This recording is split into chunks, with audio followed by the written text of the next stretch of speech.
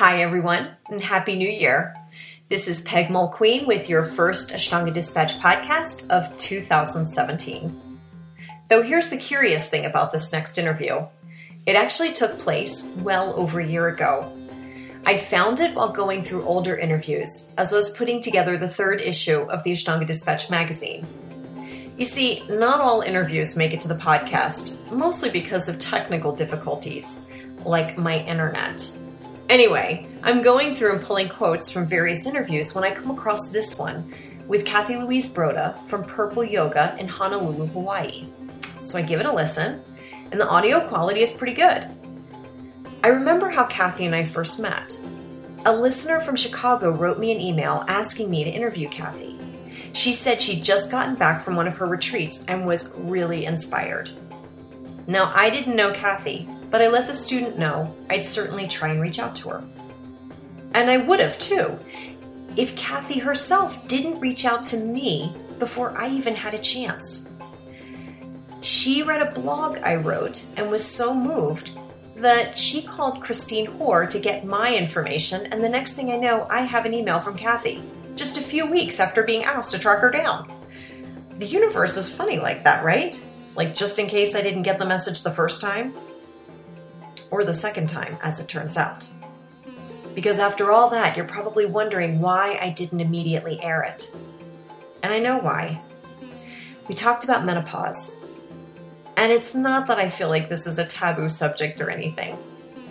It was just so incredibly personal to me at the time. I honestly needed time to let my own experience be what it was. And what it was tiring and confusing. And even embarrassing at times. Like the fact that all of a sudden I was sweating in my yoga practice like I'd never sweat before. I remember a male teacher, it was a friend actually, chastising me out loud, playfully, about wiping my sweat. Because you're not supposed to, you know. And how deeply ashamed I was. I will never forget that moment. I didn't know why I was sweating so much. This was really new to me. I just knew that I felt embarrassed and confused and that my body was feeling more and more foreign to me. Of course, talking with Kathy helped, as did talking with other women like Christine Hoare. So I hope you'll forgive me in keeping this interview to myself for as long as I have. The good news is, I'm ready to share this and more with you. I needed the time, but now you deserve mine. Thank you for being patient. Let's move forward. Here's Kathy Louise Broda. I feel like you have given me faith in the universe. Like getting the email from you after already receiving an email from a student somewhere else in the country asking me to interview you. Right. That was such a huge coincidence. And it was crazy when you emailed me back, because when I read the thread, it made me so emotional, and I'm so glad I called you. And I don't know, I think it was listening to Christine's message, or some of what Christine had said, reading what you had written about Nancy. I don't know why, but I just burst out crying. I thought, I have to write to Peg. I don't know who you are. I contacted Christine. I called and left this kind of bumbling message on her phone. And then I came home and I thought, I'll look you up. And I found your email. I thought, I'm just going to email her. So it was so bizarre when you emailed me back and sent the message, the forwarded messages from the student. And it was like, wow, talk about the universe kind of coming together. That was awesome. Talk about the universe coming together. When I saw your name come up in my email box, I thought, no. Right. No way. Right. And this student who had written me, and of course I've never met her before, but she felt so strongly that you needed to speak on a more public forum. She said, I don't know what I can do to convince you. And I said, oh, you don't have to convince me. You just have to connect me. Right. Yes. Yeah. And Yeah, and you were, her time with you was pretty life-changing, and that's what she wrote. Right, yeah. It's interesting because we get a lot of visiting students that come from the mainland. We have Japanese students that come in. And I don't know if it's our perspective or our experience, but there just seems to be a lack of information when students come in. They're practicing and they're practicing well, but some of the foundations aren't there, or they're there, but maybe they don't know that they're there, and we have to kind of reinforce or explain more about what the foundations are. And when the student came in and we were talking to her, some of the time she just looked really sad sometimes. Sometimes she looked incredibly shocked. She said a couple times that some of the things that I was saying to her she had never heard before. And so I suppose part of my mission as a teacher is, just from my experience of the things that I've gone through in my life, I feel like I have a lot of information for those individual students that come in, and kind of sitting down with them, explaining, do you know why you're doing this? Do you know what you're doing? Do you know why we need to do bandhas? Do you know why we need to breathe? So there's all these things that I just think that just those foundations that I don't know are explained, because maybe there's too many students in the class. And some, maybe where she was practicing before, there's too many students, so the teacher doesn't have time. But we spend a lot of time with our students really working on breath bandhas, and getting them to understand, in a sense, why they're practicing. What are you practicing for? Well, people ask that. No, it's not. It's a funny question. Why do you practice? Like, what is the purpose? For me personally, I think I've just been practicing so long. I don't know any other way. I've been practicing since I was 24. I'm going to be 50 this year, and the yoga practice has been the thing that I've done the most of in my life. And it's made me the person that I am. So I don't know what I'd be doing if I wasn't practicing and now teaching, the length of time that I've been teaching. I don't know what else I'd be doing. I had a different career path before I started yoga. And I don't know, it just kind of took over my life in a really good way. And it's been the most consistent thing in my life. So the practice, when I get on my mat, and then when I finish practicing, in a sense, it makes me a better person. It makes me be able to handle what I'm doing throughout the rest of my day. And then in terms of teaching, I love teaching because I love helping people to find the quiet, find the stillness, deal with their stuff, take some of that, whatever they find on their mat, and try and apply it into their lives. Because that, in a sense, is what I've done. Can you take me back? You started when you were 24. Yeah, I started in 1989. And this is where Christine and I kind of come together. I think I started a few years before she started. I met Beryl Bender Birch and Tom Birch, her husband. And I started really I was curious, and I just wanted to do something. And this place called the Open Center, I think it was called the Open Center in New York City, they did Tai Chi and art classes and meditation and yoga. So I was like, ooh, yoga, I'll do yoga. And I walked into their class and I just fell in love with it. And then I haven't really stopped since, other than for having kids.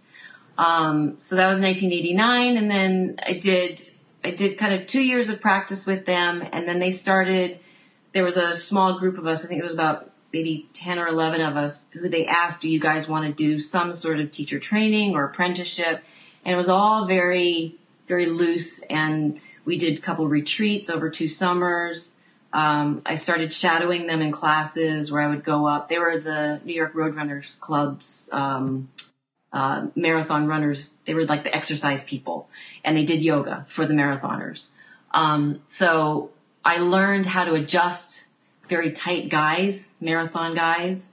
And so I basically just started shadowing Beryl and Tom for about a year or so, and then part of the training was, well, go and start your own class. So I started my own class, and I rented this really dirty little place somewhere down below Soho in New York. It was like my boyfriend and my sister's friend. They were my first 3 students. And then from there, I ended up taking over some classes of Beryl and Tom's, started covering classes, and then, I don't know, it just kind of went from there. And then I moved to London, and I was teaching in London. Then we moved here, and we set up our studio here. So it's just kind of been this, I don't know, I don't know why I'm here. I just am. It's just been, life has kind of taken me on this journey, and all of a sudden I'm sitting and I'm like, wow, I've been doing yoga a long time and teaching a long time, you know.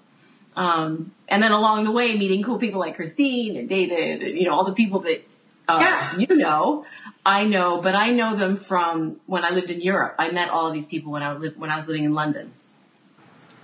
So was Beryl your only teacher? So I studied with Beryl first, and then after Beryl, Pattabhi Jois came to New York in 1993. That was his first New York trip. And right before he came, I started practicing with David Life. And David had started a Mysore program.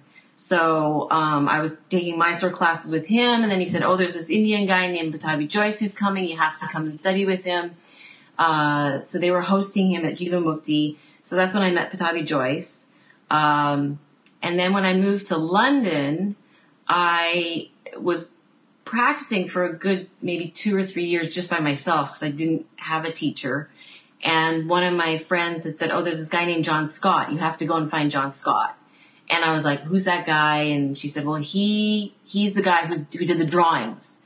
And I was like, oh, I had those drawings from David Life. So I knew John via his drawings that were in Leno's book. So I found John and then started studying with him. And somewhere in there, I can't remember, it was about maybe 1996, Nancy Gilgoff happened to be in London because her daughter had moved to London. And another friend said, you got to meet this woman named Nancy Gilgoff. She's from Maui. And I was like, okay, cool. So I took a workshop with her. So at one point, John and Nancy were my teachers. And now, since I've moved here, I consider Nancy to be my main teacher now. She's like the person that keeps me in check with my own practice and my teaching. Yeah. Did you ever make it to Mysore? I went to Mysore twice. I went in I think it was around 1999 I went for my first trip. And then I went again after we moved to Hawaii, right before we opened our studio. I went and studied, and that would have been 2000, somewhere around 2002. And then I had kids. So I had my first daughter in 2003. So I'm here. And then you had kids. And then I had kids, yeah. I have to tell you, do you know how rare it is for me to talk to a teacher, a woman who's a mom? Yes. Yeah. There's a few of us out there that have kids. I have 3 kids. I have an 11-year-old, and then I have twins that are going to be 9 in about a week and a half. Or in a week, they'll be 9. So I have 3 girls. Yeah. So my life from 2002, it's been about, I teach, but then as soon as I walk out the door, I'm a mom. And I, do the mom thing. Can we talk a little bit about the mom thing? Yeah, sure. Well, first I want to ask, what do your kids think of yoga? They do gymnastics. Yeah. So, and we've never pushed the yoga practice on them. They do, my first daughter, Coco, she started coming into the studio when she was about probably 4 or 5 months old. And when I went back to teach, and my husband would bring her in, and we'd kind of tag team a little bit. So she was very used to being in the studio, kind of would crawl around. And so, she saw us teaching the most. My twins haven't been into the studio that much. But probably a year, maybe 2 years ago, they would come in, say, on a spring break. Glenn and I swap times in the mornings. I teach first, and then he teaches. So he would bring them in, and then one of my daughters, Leela, and Coco would be like, Mom, can we do some yoga? So I'd roll the mats out, and the 3 of us would do maybe 15 minutes or so. Right. But we've never kind of made them do it. They've seen us do it, but they do their own thing. And we've always joked with them that we'll become, when they're teenagers, they're going to be we're the weird parents that do yoga, and they'll just probably roll their eyes at us. But then I think eventually, I imagine they'll probably look into what we're doing, and we're always encouraging them. But because they do gymnastics, they're really physical in their bodies. So I don't think that it's like if they're interested and they want to when they're older, they're more than welcome to come and practice with. My daughter's 22, and she's she practices when she wants to. Right. So this week she's doing the week with David Kyle, and she practices with me when she's home, and then when she's on the road, sometimes she does, and sometimes, but it's always there, and that's what I always tell her. But I've never, like you, I've just never pushed it. Right. I figure that they're around us enough, and they see, and certainly the way we reference the world is all through yoga. So in one sense, they're getting, that living yoga side. So that's plenty. I think so too. Great. Yeah. Now let's go to the other part. Just being a mom. You notice that, and I say that I don't have many, first of all, I don't have very many female teachers. Yes. That I'm around a lot. I have a lot of amazing male teachers, and nurturing and amazing. Taught me so much and teach me so much.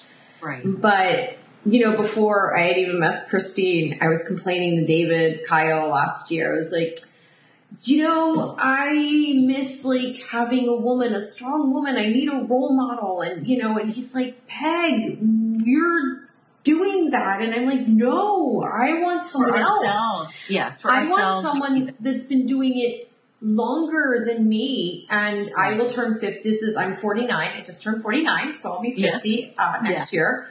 And I know that has a lot to do with it, but it has something to do with it. I think it's a huge time in our lives, being in our late 40s. And I think that it's the last couple of years since I've gone into kind of perimenopausal stuff. Mm-hmm. And since going into that time, I have looked back at my teaching and my practicing career and realized that it's like I knew stuff, and then each stage, childbearing years, it's like, okay, I know a little bit more. Now kind of exiting the kind of fertile time of our life, or my life, I'm looking back and going, oh wow, I really understand a huge amount. And it's kind of become a bit of a passion for me that explaining our journey, telling women that they're not alone. It's really easy when you're in your 20s and you're practicing and you don't really see the kind of the walls that you're going to hit. And I have a number of students who, they're choosing not to have children. So but they're still going through their mid 30s, and they're going to hit 40s, and then they're going to hit the perimenopausal, and they're going to hit menopause. So we're all going through that. And I guess I'm the same as you. I've never really talked to Nancy Gilgoff about this, so I don't know really how she went through life or went through these years. So I feel like I'm this walking experiment, and each stage that I go through, I'm like, okay, I need to tell women about this, and then the next stage, like, okay, I got to remember that, and I have to tell them about that thing, and. So when I was having babies and practicing, that was where I was. Now I'm going through perimenopausal things, and that's where I am now. So I feel like I have a lot of information. And then that I had a single baby, I had twins, I had a kind of natural delivery with the twins. I had a C-section. I had a miscarriage between the first pregnancy and the twins. So it was like, I feel like I've had this huge experience, kind of life experience of all these different things that have happened to me personally.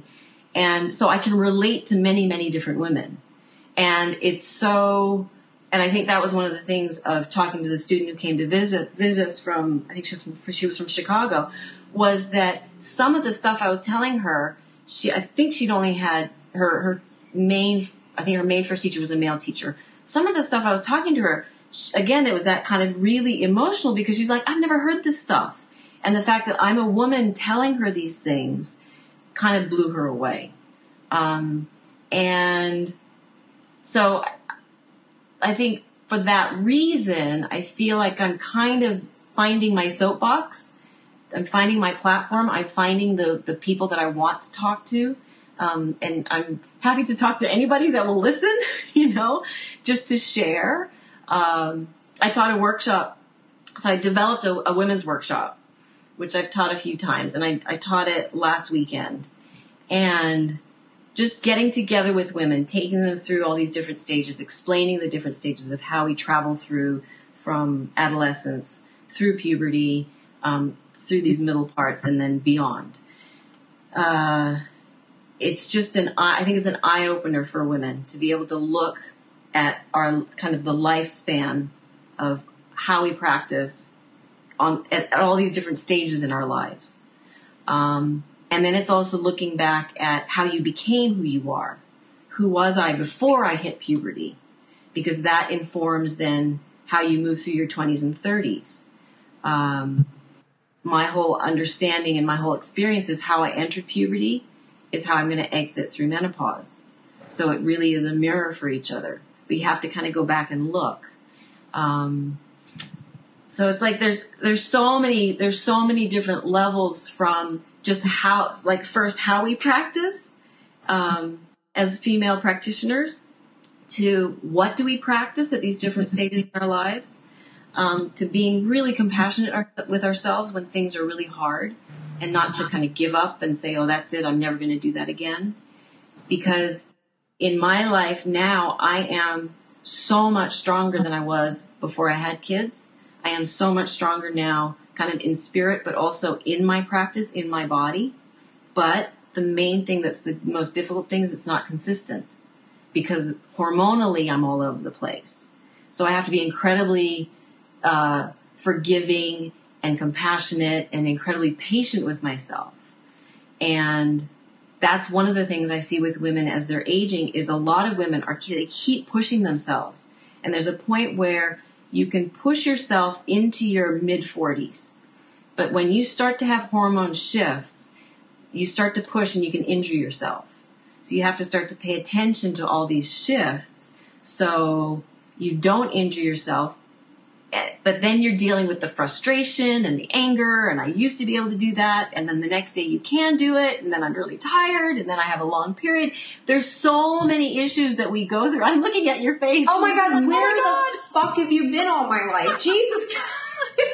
See, but I was like, where have I been all my life? I've been traveling through it, and I have to say, I have not been ready to really talk about this stuff until really the last couple of years. Because I'm that walking experiment. I'm really good at teaching what I experience.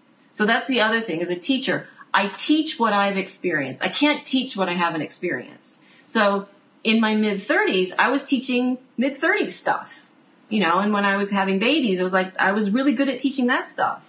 But now that I'm through all of that and I'm kind of going into this other place, I started perimenopausal stuff around 40, probably 43, 44, where things just started to go a bit funny.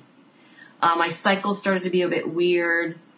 It was a little bit more inconsistent, or I was having long periods. So it was kind of at 43, 44 that it started. And then I got slammed the last 2 years. It just slammed up against the wall. Me too. And so I joke in my workshops that I had women that I was teaching kind of where we are in our age, 8 years ago. And I used to look at them and go, oh my God, you're so lazy. You're inconsistent. You're moaning. I was really mean. Now that I'm in it, I'm like, oh my gosh, I'm so sorry to all those women who I had those thoughts in my head. Or I'd be like, what's wrong? Yesterday you were great. Today you can barely stand on your mat. So now that I'm in it, I realize I had no idea. I just didn't have it because I hadn't experienced it. Now that I've experienced it, I'm like, oh dear, I have to learn how to teach again. So I know how to teach the 20-somethings. I know how to teach the 30 women and then the pregnant women. Now I'm learning how to teach the 40s and kind of into 50s. And then I have a couple students who are mid-60s. I have one student who's 69. And again, they're blowing my idea of what we can do, what we should do, how we should practice. I've got one woman who's 66 who is doing Pincha Mayurasana now and can drop back and stand up. Now, 10 years ago, I would have been like, no, you're never going to do that. Now I'm like, no, let's go for it. Let's keep you in that really strong place. Because that's where I want to be. I don't want to give up at 50 or 55 or 60. No. Well, I love what you just said because that was what I've been feeling. I actually feel pretty strong. I feel pretty inconsistent. Yes. Yeah. In my head, I'm like, the most consistent thing in my practice and in my life right now is that I'm inconsistent. I keep thinking that. I'm consistently inconsistent because I don't know what I'm going to be when I'm practicing. And then it's hard because I teach first in the morning and then I practice with my husband's session. So there's some days when I'm in with the students and I'm like really strong and I feel awesome and it's great. And then the next day I walk in and I can barely do anything. So I feel like I'm not like the finest example. So, people are always like, oh, Kathy Louise is practicing, let's watch her. I'm like, no, don't watch me because I don't know what it's going to be today. When it's good, it's good. But when it's not good, I can see people are like, gosh, how come she can't do that? I'm like, well, it's just today. That's today. I am here. I'm on my mat. Thank goodness. A student asked me yesterday, she said, I was watching you she's a new student. I was watching you do your dropbacks and I noticed that you move your feet a lot. Right. Yes, I do. I said, yeah, that's okay. I haven't, it's been a long month this month. And Right. Yeah. I'm working on it. Yeah. And I think that, as female teachers, there's a lot of expectation on how we practice. So then it goes to my kind of passions, the woman side, but then there's the practice side, the kind of technique of how to practice, what we're doing when we're practicing. And I feel like there's a lot of teachers, and I probably was one of those teachers as well 10 years ago, that you've got to kind of do it this way. And there's not a lot of give. So, but we all have different bodies and we all are different ages. We've had different life experiences. We're going through different emotional things, different times of our lives. So again, it's that consistent, inconsistent, consistent, that there has to be a little bit of give. And I always tell students, in a perfect world, we want our feet perfectly straight, but we don't live in a perfect world. In a perfect world, I'd love Marchasana D on the right side and left side to feel exactly the same. But I know that my hips aren't the same. My right side is not as open, or there's some structural imbalance in my right side. So I can't be down on myself if the right side is not as good as the left. So again, in a perfect world. But we don't live in a perfect world. So, you have an argument, or you ate too much last night, or your kids were sick, or a number of kind of, maybe you could say excuses, but I don't think they're excuses. I think they're just living. There's so many things that get in the way of consistency.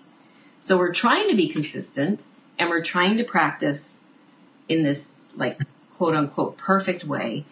But that's where I think people get in trouble. I should be doing it this way because my teacher said, or I should be doing it this way because the person next to me is doing it perfectly. But it's like there has to be some flexibility, not just in our bodies, but flexibility in how we approach the practice, how we approach our bodies. So I think that's the other side of when I'm teaching, of really telling people, it's like, pay attention. Don't just go because you think you should. Right. Don't just do it because somebody said you should. Because if you're just doing what everybody else or what I should be doing, you might end up injuring yourself because you're not paying attention. And then yoga becomes this huge pressure, which is just another life pressure.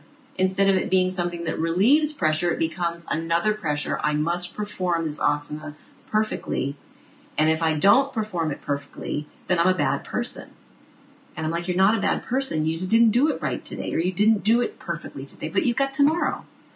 And you've got next year and 10 years. And so I'm like, I've got the rest of my life to make it perfect. and even if it doesn't get perfect, it doesn't really matter, because I'm a much better person for standing on my mat. No, I had somebody just texted me, a student from outside the state had just texted me, and she had spinal fusion surgery. And it's been severe spinal issues. But today she got on her mat and did the standing. And this was the first, I was just so excited. I was like, and I said, awesome. And she said, yes, but it was modified. It doesn't matter. It doesn't matter. I said, we're all modified. Right. If my foot turns out, I've modified. If I take an extra breath, I'm modified. Yes. But we do have this idea. And I do think sometimes the system can be set up, and certainly you admitted it. And I think that's like amazing that you admitted that in your early years, we can be a little less compassionate to the... Yes. I mean, and me too. I mean, totally. I think that I have found my softer side by actually coming face to face with vulnerability, and, you have to experience, you can't teach what you haven't experienced. Right. And that's, in a sense, the lucky thing for us is that we are continuing to practice. So we are continuing to have to face ourselves. And then it's through that standing on your mat and facing yourself, then I can teach and understand what other people are going through. I always tell people it's great. Injuries they're a pain, and literally you don't want to be injured, but they're a great learning lesson of either what you were doing or where you were in your life, or the things that we can, work on so we don't go back into the injury. It's like there's so many layers to the practice in terms of just living, experiencing our the age that we are, the level of practitioner that we are, whether you're a beginner or an advanced. And it's like whether you're a beginner or advanced doesn't really matter to me, because we're all doing the same thing. Yeah. So there's many, there's many things that are hard in the practice, but it's like getting on your mat. After I had my first daughter, my husband would just say, stay at the studio and just roll out your mat and practice before you come home. And there would be some mornings I'd roll the mat out. Everybody would be gone. I'd roll my mat out. I'd stand on my mat. I'd do the chant, and I'd lie down and have shavasana. Like, I stood on my mat. I rolled it out. I did the chant. And then it's like I did a sun salute.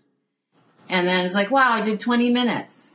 But to expect myself to do the chant and do my whole practice right after having my first daughter, it was like that wasn't going to happen.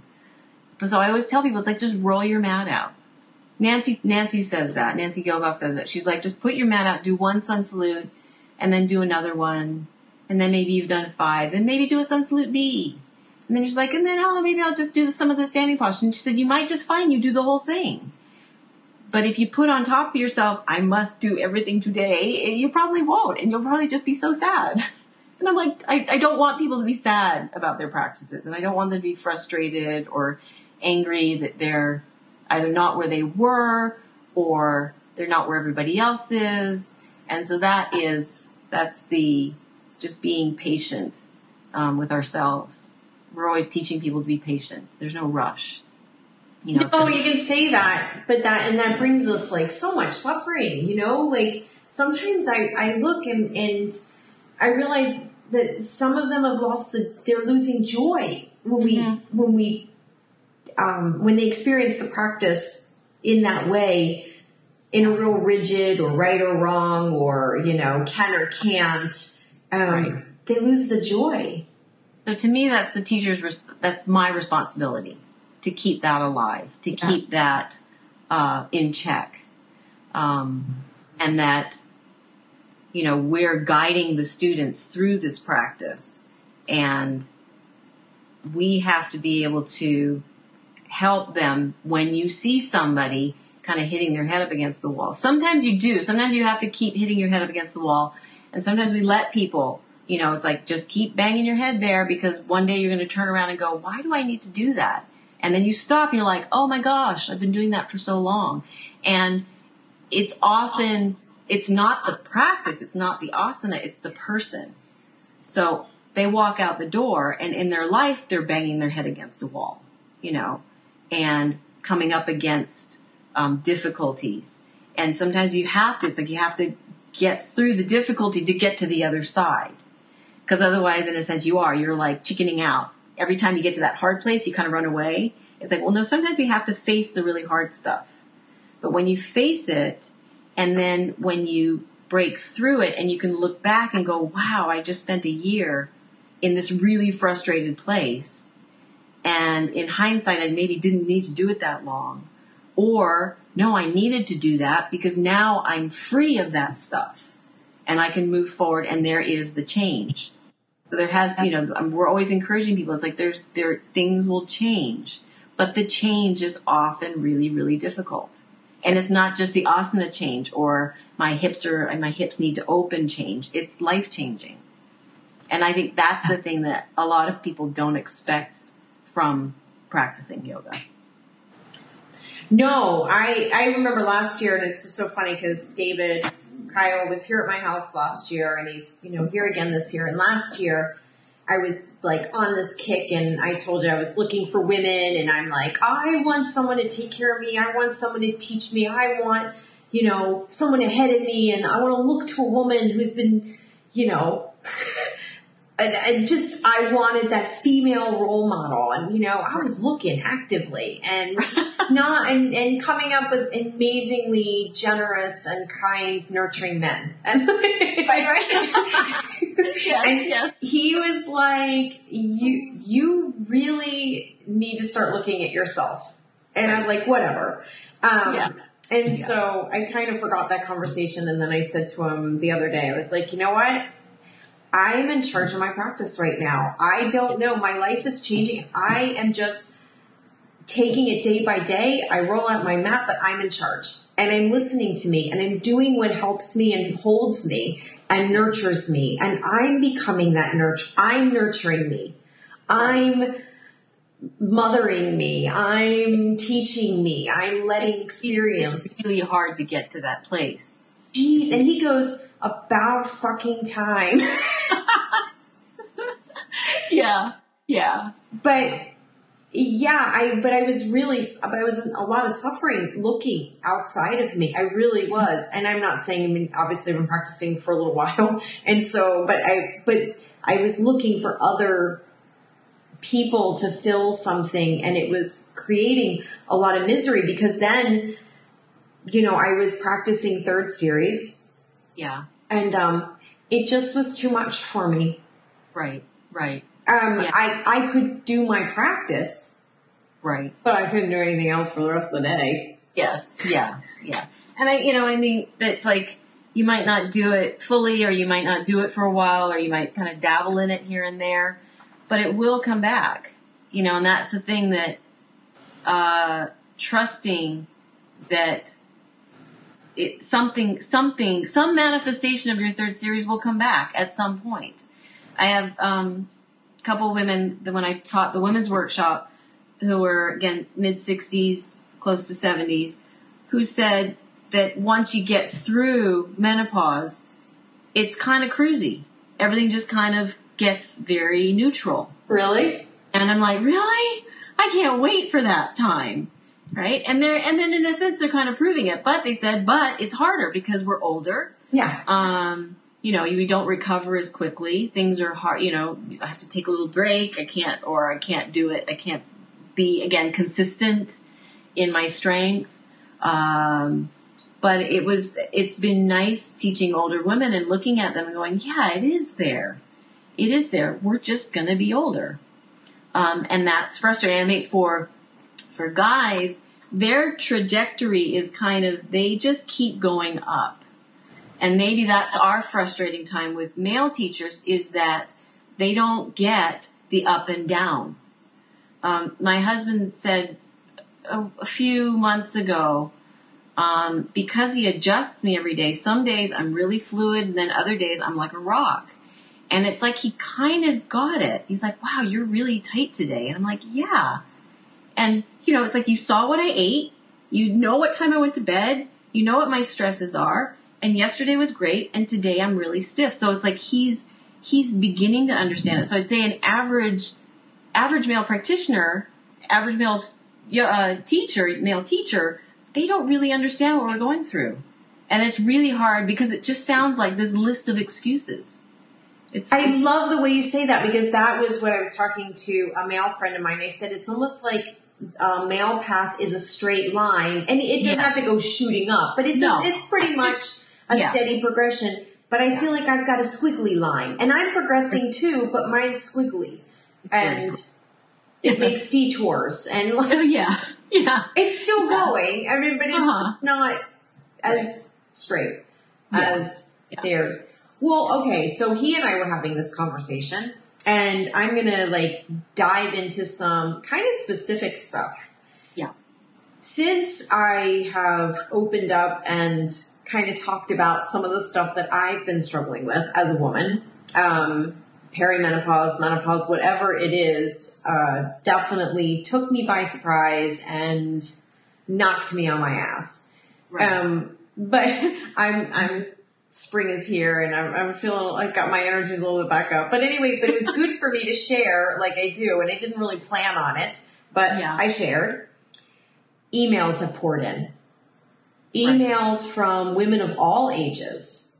Right. And one of the things that keeps coming up over and over from early 30s, and this is surprising to me, they've stopped menstruating. Right. They're not getting their periods. They're not, they don't have an eating disorder. This is not, and they're actually concerned. Right. So my question is kind of twofold, and I don't even know if you have an answer or we can just discuss it, but one of them is, I had no idea that so many young women were not having menstrual cycles anymore. And they were making the connection between beginning an Ashtanga practice and this. Right. The other part is they're writing to me about it, and and not their teachers. Right. Yeah, the whole this side of things is it's hard for me to understand because I've always been very regular. I never have not had a period, other than in the last few years where my cycles have gotten really long. And starting in my mid-20s and then going through up to, I had my first daughter I got pregnant at 37. I think I had her at 37 or 38. Up to that point, everything was very, very regular. The thing that I think I got in balance was I didn't get super skinny. I had my first teacher, Beryl, basically said, "Oh, you can practice through your period. It's okay." I think since then she has suggested to women that they should take time off. The first couple of days of their period, take off. When I met John Scott, he was the one who said, "You're here every day. Do you not have a menstrual cycle?" And I said, "Yes, I do." He said, "Why are you here? Why are you practicing?" And I said, "Well, because." And he said, "I recommend that you take time off." And I got quite angry that a male teacher was telling me when I could and should or shouldn't practice. After kind of getting over that initial, that's none of your business, I thought about it. I thought, no, I am different. I should take that time off, and that's my time to be quiet, or I'll practice at home and do something really quiet. And so I kind of started to honor that. The main thing with all of my teachers is that they were never very pushy. They never pushed me to do something. It was always just slowly. It's like one thing at a time. In the sense, Guruji said, one by one. Just one step at a time. And I think that what's happening with women now is they're practicing really hard from the beginning. And perhaps losing too much weight. Because if you lose weight, you lose fat. If you're losing fat, your body basically says, okay, I don't have any reserves here. What can I shut down? I'll shut down my menstrual cycle. I'm not a medical professional, but this is just my feeling, is that a lot of women are just practicing too hard, and in a sense also then putting themselves under a lot of pressure to perform asanas really, really well. And that's where I think I'm realizing is that, I mean, in our community, the guys, they take ladies' holiday. I mean, they think they're kind of like, I'll get an email and say, I'm not going to be in for a few days. I'm going to spend some time with, my family. Right. I'm going to take my version of, men, so they're in 18. But in other words, they're very nurturing. It's a very nurturing and welcome. It's women, me included, right? I mean, I'm telling you, I'm developing my softer side. We're pushing ourselves. Like, I don't feel that from the male teachers that I work with at all. At all. And even the men that I practice with in community, not. Right. But yes, we are pushing ourselves. We are pushing ourselves. Yes, yeah. And I think that then, as a teacher, it's then my responsibility to kind of just get people to mellow out. The women who are practicing too hard to mellow out, to take some time off, to pay attention to your cycle. I was going to say something and I completely blanked. Can't remember what I was going to say. About pushing ourselves.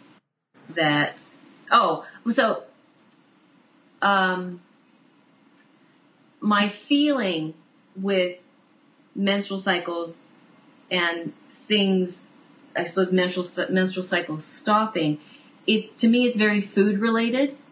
I have been very middle of the road with my eating habits since I started yoga. I don't do any extremes. I do a little bit of everything. I find that the women that start to cut out food groups in the name of yoga perhaps are again starving themselves. They're not eating enough good, wholesome food. And this practice, it's a strong practice. You need to be eating strong, good food, warm food.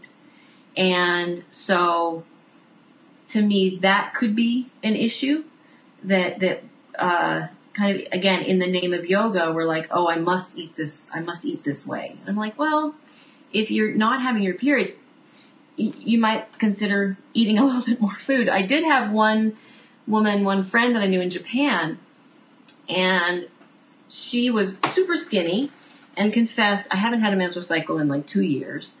So I said, well, you should probably start eating a little bit of fish, eat some more protein. You might need to eat a little bit more fats, good fats. You might want to go see and do some acupuncture or some sort of healing work. And so we kind of just talked around it basically. And about a year later, I went back and she's like, I put weight on, my periods came back, I'm feeling great. So it was simply eating more food and not being so thin helped her.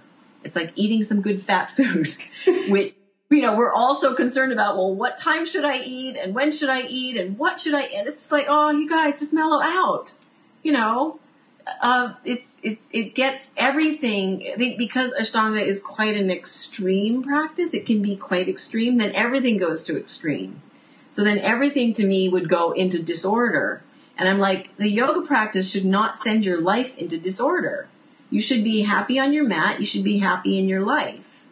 If it's difficult, if everything is so difficult outside off your mat, then something's in disorder. And you kind of have to look at that, And I'm like, I want everybody to be happy.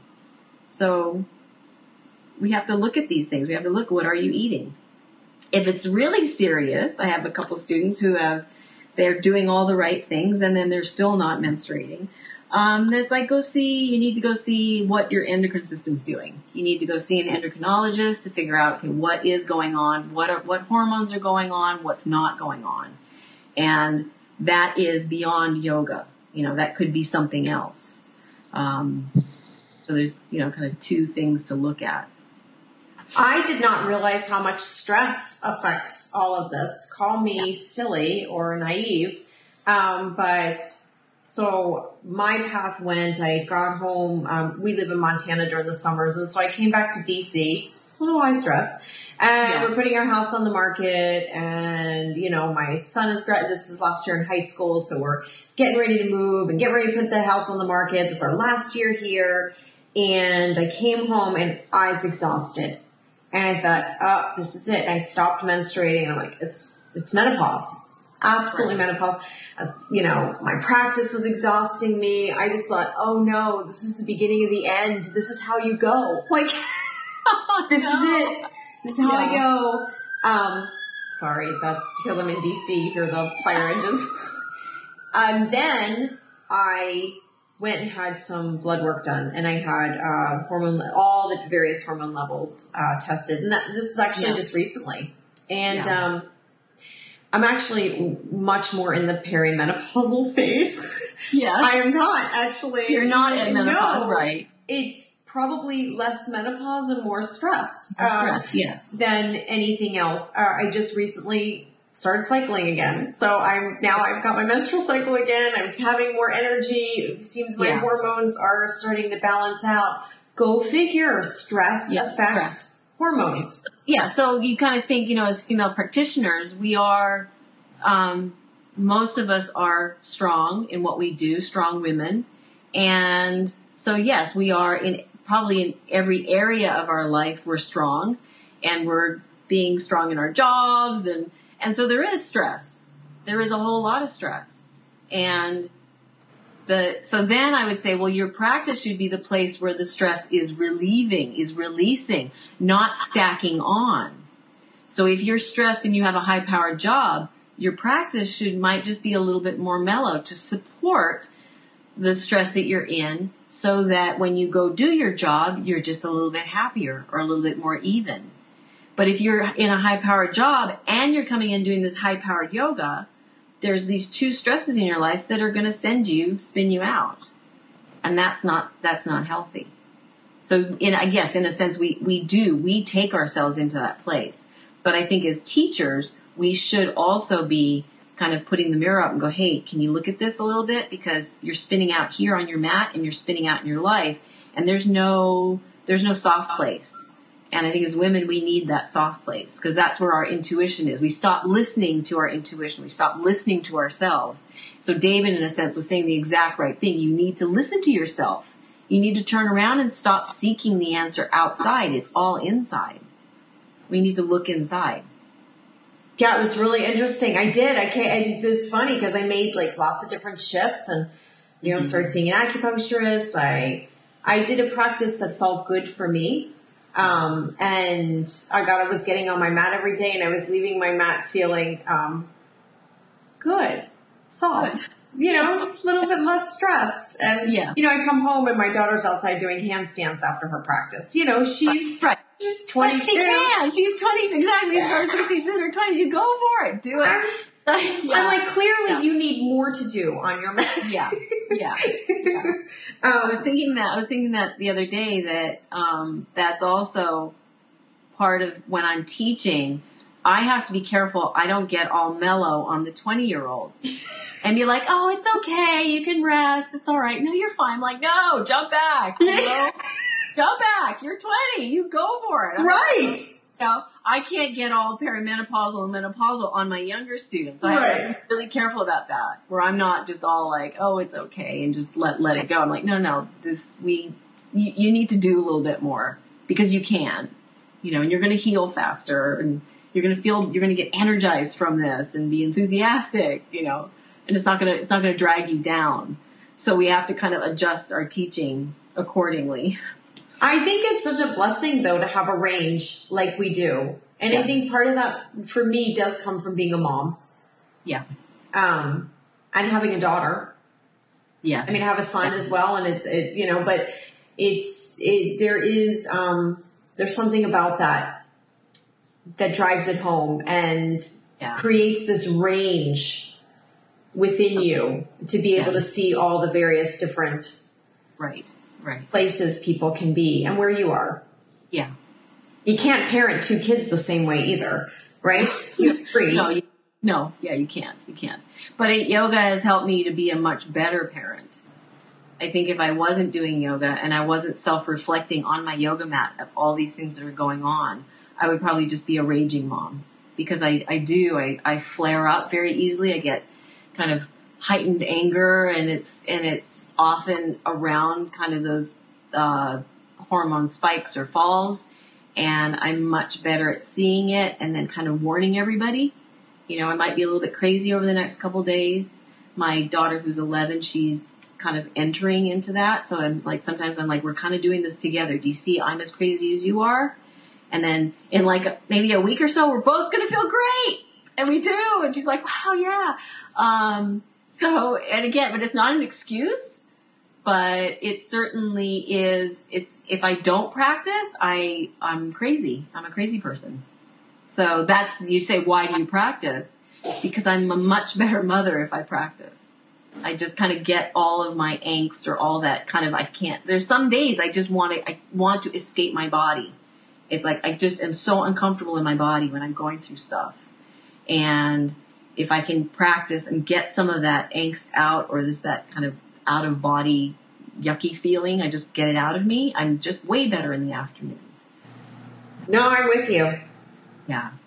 Well, now I told you I was going to have another specific question. Yeah. I'm on this C-section kick. I can't believe that when you said you had a C-section, I'm like,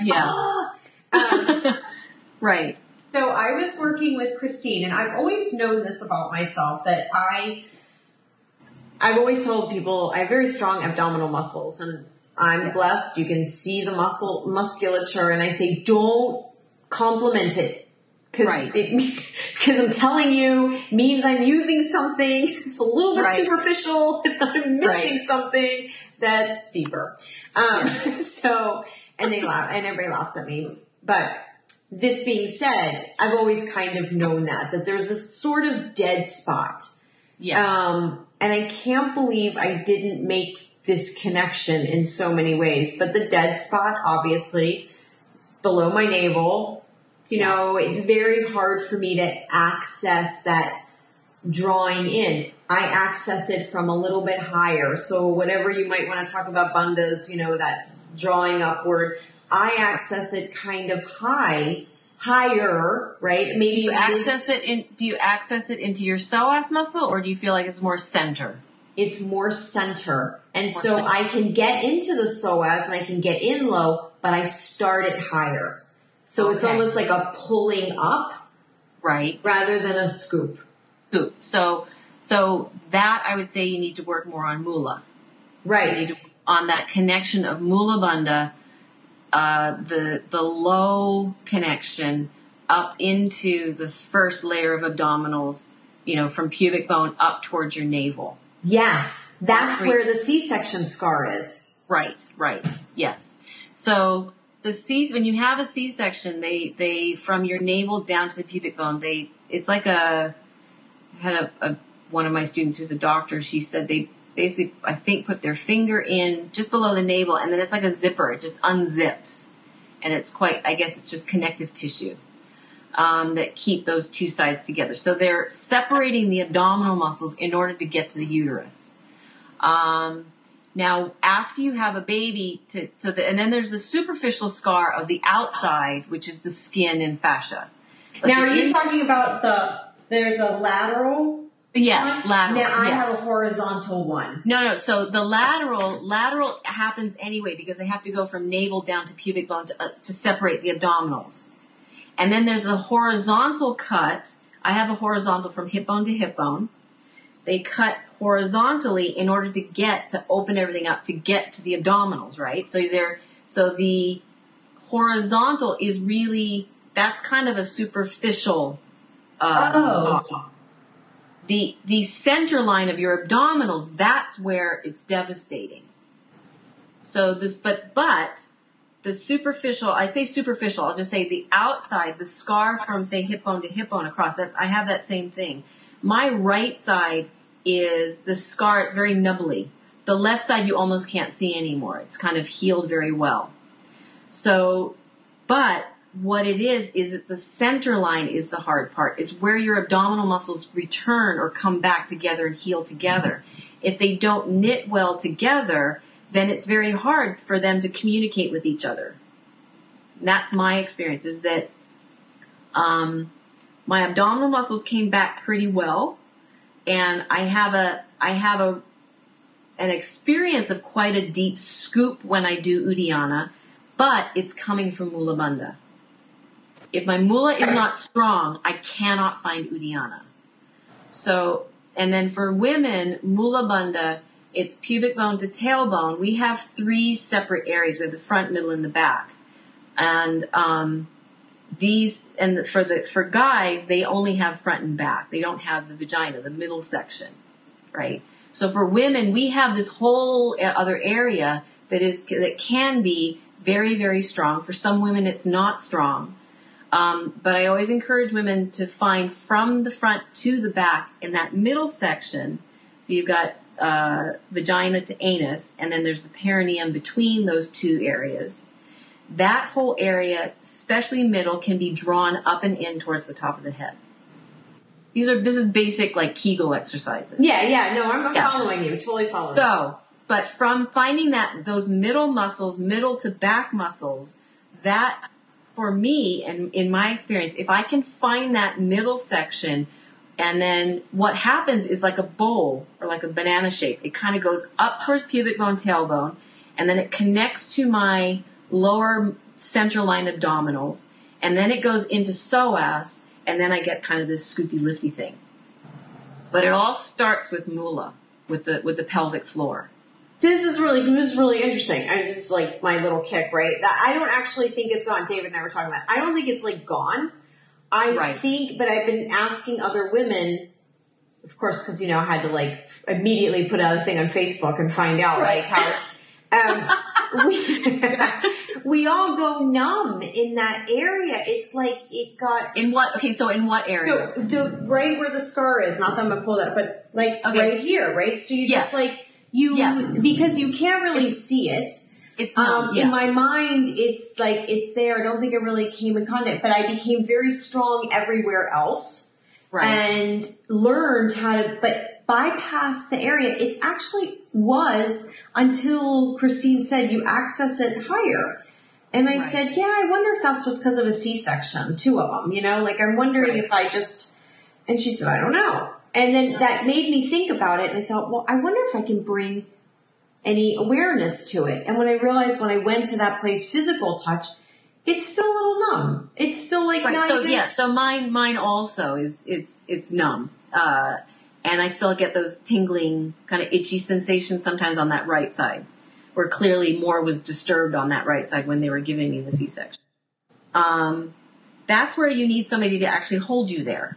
So when you're in an asana, you need a hands-on adjustment to be able to actually access it. So that's what... Exactly. I go in there with women who have, whether they've had C-sections or not, babies or not, I'm often in there with my fingers just below the navel, kind of getting them, or a full hand just below the navel, getting them to just be aware of that area. And I think especially after babies, after C-sections, you need somebody to actually physically touch you there so that your mind goes, oh, that's where I need to be focusing. Yes. And if you don't have that, then it can be very elusive. It's a very much of a void. And then when you have your period and it's very heavy, it's really hard to access because it's already, you've got that, your uterus is heavy, it's hot, everything already is that feeling of falling out. So then it's hard to find, for me, it's really hard to find the mula, find the middle muscles rising.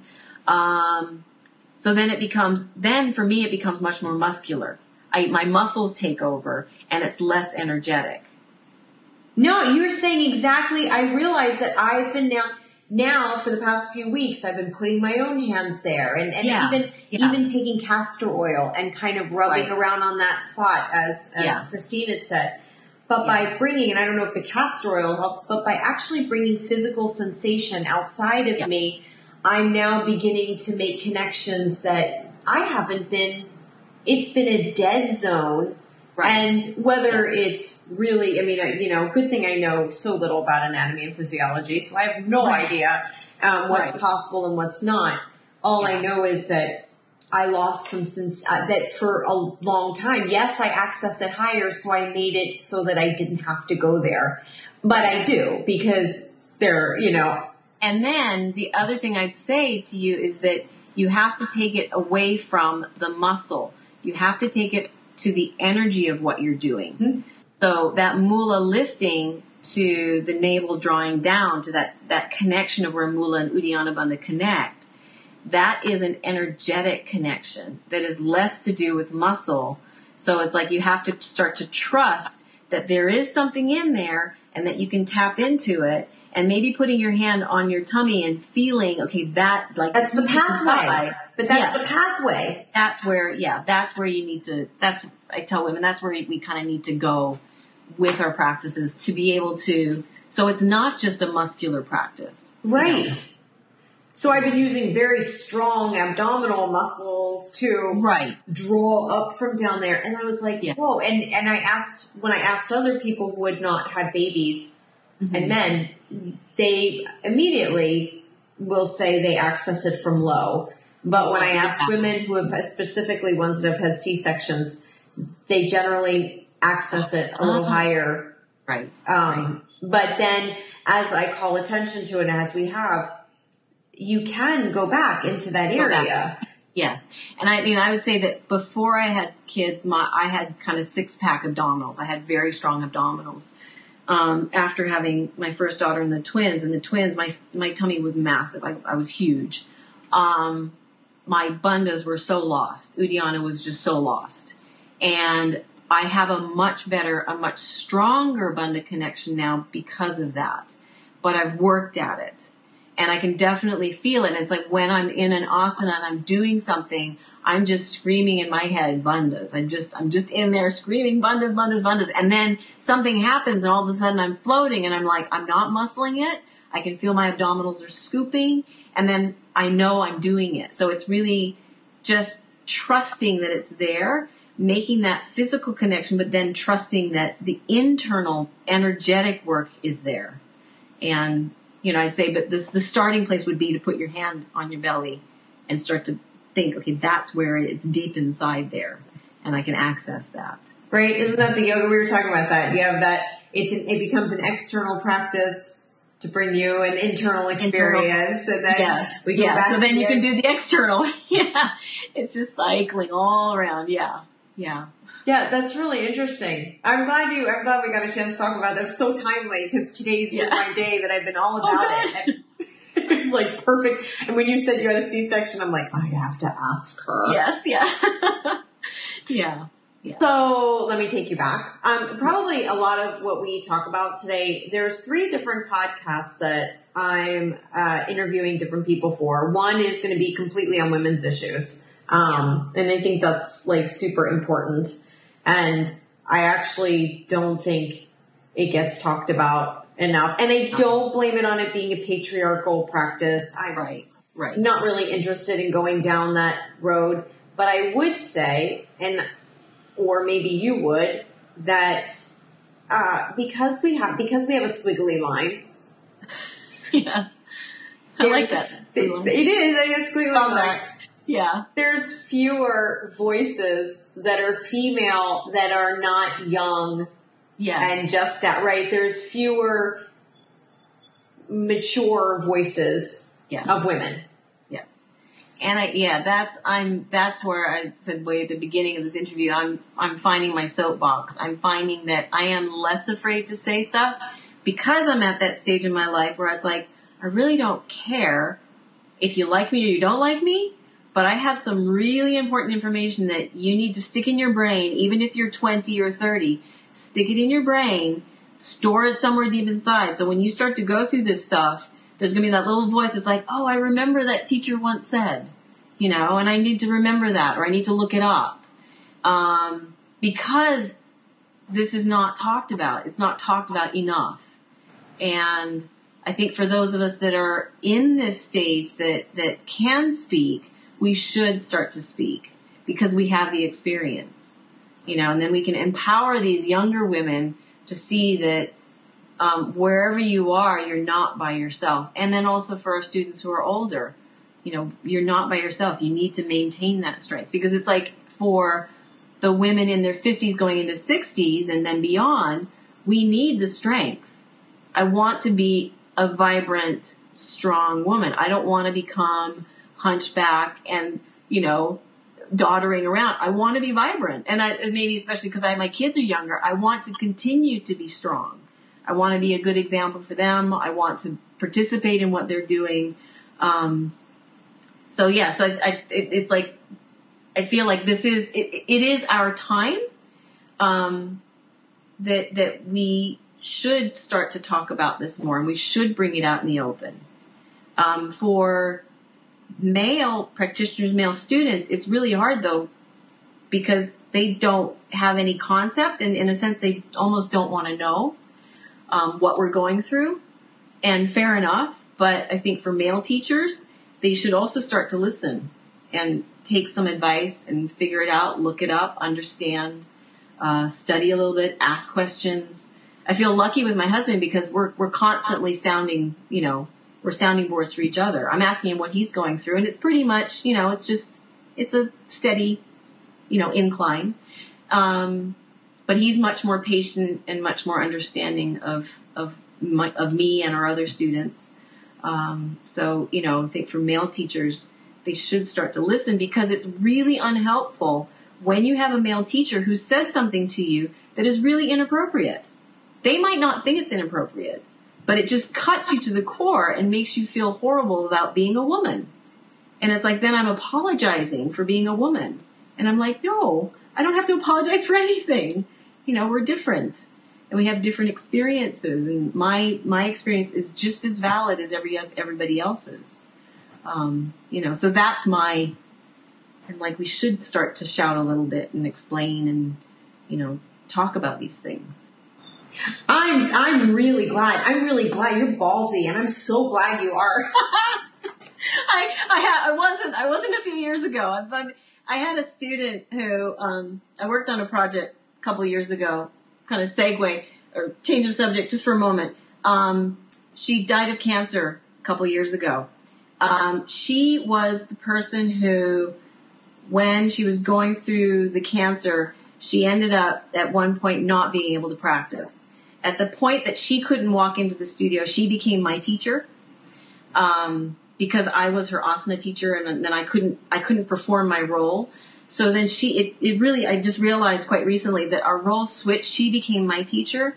And one of the things that she said to me was, you need to get out there and stop hiding behind your walls. You need to get out there. So thankfully for her, I'd say it's because of her that I've really started to kind of get out there and say more, just create more workshops where we can have these discussions. We can talk about things. If you had caught me, I probably wouldn't be having this interview with you if it was, say, 3 years ago. So talk about good timing, just hearing things, seeing things on Facebook, me emailing you. It's like, it's the right time for me to be coming out, because I think I'm just more comfortable talking about this stuff, and I feel much more empowered after kind of living my promise to that student that I was going to kind of stand up for myself and stop hiding. That's why I'm here. Well, I know I'm really glad you're here, and I know that I'm not the only one. Yeah, you're not. We're doing this together. Thanks for tuning in. Before I close, I want to take a moment and thank you for your support of the show. I read your reviews on iTunes and the personal messages you send me, and they touched my heart. Once, when I was in Mysore, I overheard two people talking about this podcast, not even knowing it was me behind them. It's a small yoga world, but with an enormously big heart. So thank you. Thank you for taking this grassroots podcast and turning it into one of the top yoga interview podcasts now on iTunes. And to our wonderful friends who are supporting our show through their monthly contributions over at patreon.com. Your $5 a month helps us cover the cost of production, which can be significant. With your support, we will be able to offer more interviews with more teachers and with better quality. If you love the show, please consider becoming a member by visiting patreon.com/Ashtanga Dispatch. That's patreon.com/Ashtanga Dispatch. The Ashtanga Dispatch podcast is edited and produced by Chris Lucas and hosted by me, Peg Mulqueen. Look for the next Ashtanga Dispatch magazine to be released later this month, as well as a special inaugural podcast with Carol Horton. Sending you lots of love from my home here in snowy Montana this brand new year. See you next time.